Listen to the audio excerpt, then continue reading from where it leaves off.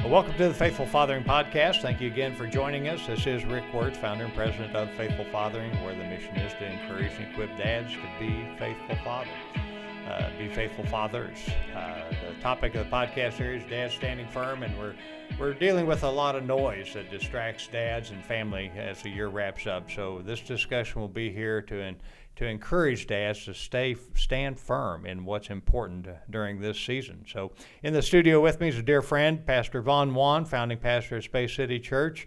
Vaughn, thank you again for being here. Man, my pleasure. I appreciate the opportunity. Well, I know you're also a God guy and a husband and father. Now, you and your bride have been married how many years? 16 wonderful years. 16 Yes, wonderful sir. years. Fantastic. Well, that's a great milestone. It is. Once we reached 15, we felt like we made it, but you come across guys that have been 50, 60 years, and it kind of humbles you a little bit. But we're grateful for 16 years. I think it says a lot more about the resiliency of our brides than Yes, it sir. does about our Putting up with us, huh? Putting up with us, absolutely.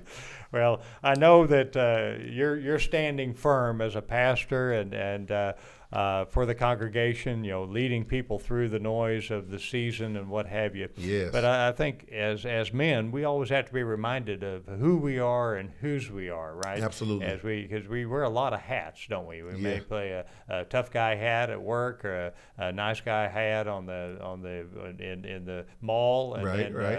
A competitor hat on the field, and then a dad hat at home. But we aren't supposed to be changing all those hats, are we? It's supposed to be Right. seamless as dads. And what are your thoughts on dads when you look at your heritage of your family and the heritage of your bride's family? How do those heritages? How do you translate that into the next generation to pass that on? Yeah, some people, I heard a story that two sons, and their father was an alcoholic, and one son said, "My dad was an alcoholic, so now I'm an alcoholic," and the other son said, "My dad was an alcoholic, so I'll never be an alcoholic." You know what I mean?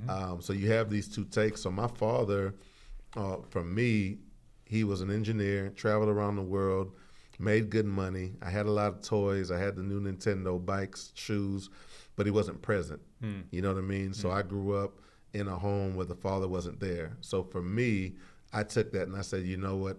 If nothing else, I need to make sure that I am going to be available for my children. I spelled love, T-I-M-E, and I know they spell love, T-I-M-E. So the main thing is just making sure basketball games, football games, I'm there. Choir rehearsals, ballet recitals, I'm there. And showing them what a man is taking care of your family. I looked at, my son, and he's not chasing girls like I was, but I thought about it. I grew up thinking that that's what a man was, that you had to conquer women, that you had to chase women. So that's why in my early teenage years, I was running around trying to do these things. And when I look at my son, I feel blessed that he recognized that, okay, what I see a man is a man that has one wife, takes care of his family. So that's what I want to do, is just show that greater side. My wife, similar situation, her and her father didn't have the greatest relationship. He wasn't in the home in her teenage years. So we both, and then her parents got divorced. My parents got a divorce. So we just made a decision. We're not going to get divorced. We're going to try to have the healthiest family we can. We're not going to say the D word, right, in the midst of arguments. So if we're not seeing eye to eye, we're going to work through it and give God the glory from it. So that's the main thing, I think, is just we want to show our children what a godly relationship looks like, because they're going to watch TV. They're going to look at social media.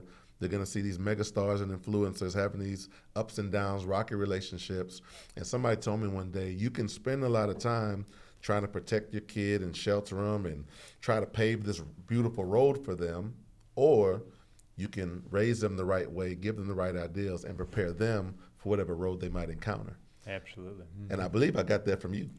So, but that's the main thing, is just preparing them. And it's just showing, I don't want to be a finna Christian. And I tell finna Christian, finna get a job, finna go to school, finna get my life right. No, don't finna finish. Don't talk about it, be about it. So I truly believe actions speak louder than words. Don't talk about it, be about it. Yes, Now sir. that's one for the books right Come on, there. that'll preach.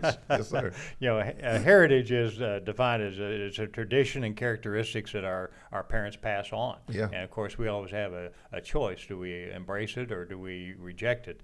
And then the other is they're the circumstances that shape the generations before us. My Right. dad was a World War II vet. That was a whole different set of circumstances Right. that generation had to face Right. than what I could even comprehend.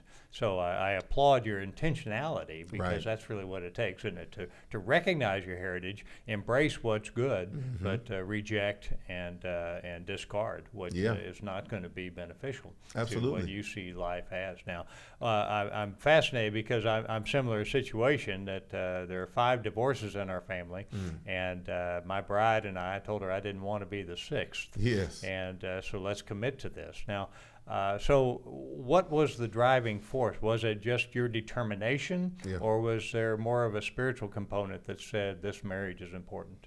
Yeah, it was something that was missing for me. And I just remember watching TV, watching TV shows and just seeing, I don't know, it's not reality, but at the end of the day, there was a picture of what healthy was, what a healthy home could be like. And I wanted that, and I thrived to have it. My wife wanted that, and she thrived to have that, And when I look at, you talk about legacy, my grandfather had, multiple children on my mom's side, different, baby mothers and things like that. So, I wanted to make sure that we didn't go down the same route, and I thank God for a wonderful bride, because I'm taking a lot of the credit for it, but hey, man, it takes 2 to tango. It takes, making sure that you find the right person. And that's another thing, I tell my kids a lot. I met your wife and I met your mom in high school. We dated, I kind of showed them that it's important that you find someone that has that loves God, right? It starts with at the root. You could have a beautiful tree, but man, if the root's ugly, that's a problem, right? You're gonna have some ugly fruit. So the main thing is them looking at how me and my wife came together, and hopefully they'll look for someone that they can have that common ground with and Sure. start off there. Because if you can't come on the same page, what it talks about being equally yoked. Finding someone that you're equally yoked with, finding someone who loves God just as much as they love you, if not more, right? And I think those are the main things that I'm trying to show them. But it sounds like you were similar to me, that there was really just a determination Yeah. that you're not going to get. They're not Yeah, going to let you have that to make a D-word decision. you. Absolutely, So you mean the I do when you say the I do. Because this is what I found out, as I looked upon different relationships, it was never really about the couple. It seemed like the enemy was really trying to set up the kid.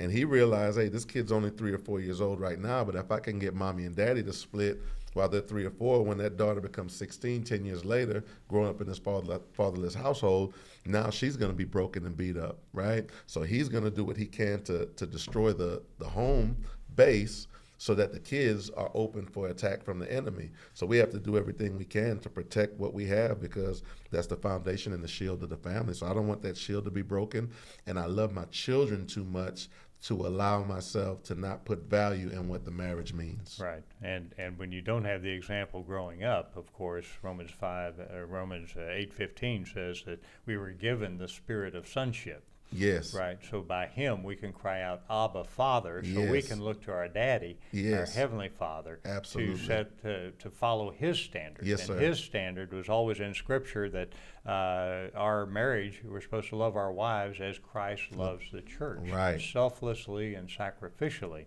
So it becomes back to that whole. That's what I found fascinating over the years of marriage, is that. While it may have been determination and self-fortitude and what have you, the Lord started working that in there to Yes. say, you are my example to the next generation. That's Your beautiful. relationship in marriage is the closest thing to your relationship with me in the flesh. Yes. So honor that Right. and bring a generation up underneath that. And I think that goes back to circling all the way back to thinking about entering into the Christmas season. As we think about the greatest gift of all time, Yes. that the Lord, our Heavenly Father, God, introduced His Son into this world. Yes. And have you ever used that or focused on that in discussions in the family, in your scripture time in family, to think about if it had not been for Christmas, had not been for that immaculate conception, that virgin birth, Yes. where would we be in relationship? Right. I think, when you can let them know, look at how big a deal the world makes about Christmas, right? And it's not just in America, all across the world, right? And you can say it's a retail thing, but it's really not a retail thing, man. All over the world, people are celebrating this time, and if they're making such a big deal about it, it must be a big deal, right? And when we narrow it down and we say, hey man, Jesus is the reason for the season, right? And you get this, it's the easiest time for you to be an evangelist, really, right? It's the easiest time for you to be the pastor of your home, because you've got this virgin birth, you've got this immaculate conception, you have this amazing story. You drive down the road and you see these the manger scene everywhere, and you can explain to them how Jesus came into the world. He didn't come into the world in a Lamborghini. He didn't come into the world prideful, right? The Bible says he didn't come to be served, but he came to serve. He was born in a manger. You can explain to your children the blessing of humility, that humility precedes honor. Humility is the spirit that we carry as we walk with God. So I believe everything about giving gifts and the wise men coming and bearing gifts, all of these things, you see all the stories that show you characteristics of who God is calling us to be. And when you think about what you said, man, God is calling us to love our bride as Christ loved the church, right? Here's a perfect example of this life, how he walked blameless 33 years and then sacrificed himself for this church. So if I can explain to my son his responsibility that it goes more than just your wedding day, I'm going to need you to not only do the manly things around the house, but it's going to mean you washing some dishes and you ironing clothes and you doing these, you understand what I'm saying? That's church. That's love, you know what I mean? Going past the gender roles and saying, you know what, I'm going to love this woman wholeheartedly, right? Unconditionally, that agape love that God has for us and Jesus had for us. And it's unconditional. See, when love is conditional, that's what leads to divorce. Right. If she does this, if he did this. When you have to understand, it's unconditional, right? What you bring, I'm going to love, we're going to work through and take to the next level. And it's sacrifice, right? That's what Jesus was, sacrifice. And the Bible teaches us that obedience is even better than sacrifice. So what is God calling us to do? Love our wives as God loves the church. And as you're submitted, you should want your wife to be submitted. And if you do live a submitted life, then you should be blessed with a submitted wife. But the problem is most guys want a submitted wife, but they don't have a submitted life, right? Go. So I want to make sure that my sons can see, not only through my life, because faith coming by hearing and hearing by the word of God. So if all I'm doing is giving them my opinion, even though my opinion lines up with the word of God, it's not going to reach their spirit and the core of their heart like the word of God. So I think that's what you're saying is, man, what a value in actually sitting down and reading the scripture and showing them the word of God and how he wants us to display what a sign and a show of love that was. Even Joseph, I mean, as a man, to have a wife that's coming to you saying, I'm pregnant, and it's not yours. We haven't even got that far down the baseball diamond. You know what I mean? What type of trust does a man have to have in God to know that his purpose in life is greater than his pride?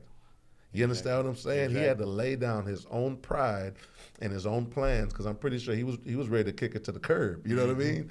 But he humbled himself and he allowed the will of God to happen, even when it was something that was unconventional, untraditional, and he trusted God's voice greater than a man's voice or a man's expectation.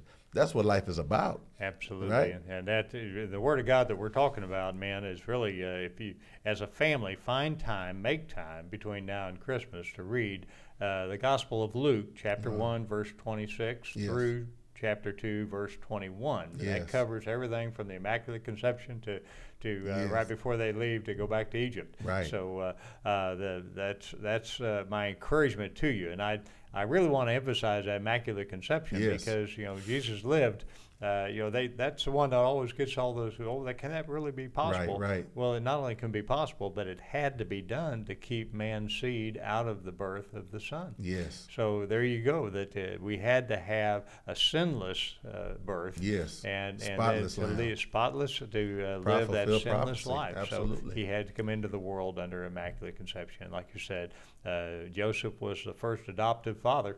Yes, yeah, he was. There we go. And he stepped in there in a powerful way, and, wow. And certainly honored his father. He did. Through the journey. But that whole dialogue, the actual Christmas story, is in the Gospel of Luke. Yes. So, like you say, dads, read that as a family and encourage dialogue around everything from the Immaculate Conception to the virgin birth to the gifts, the joy the shepherds sang about.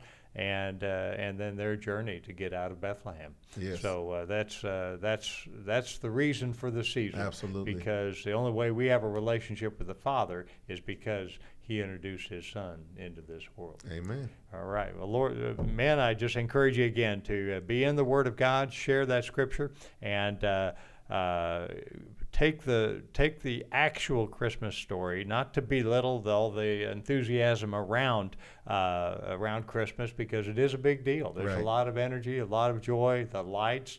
You get into the Christmas season, but don't ever forget the reason for the season. Come on. That's the dad you're called to be, and that's the dad of the next generation. Godspeed.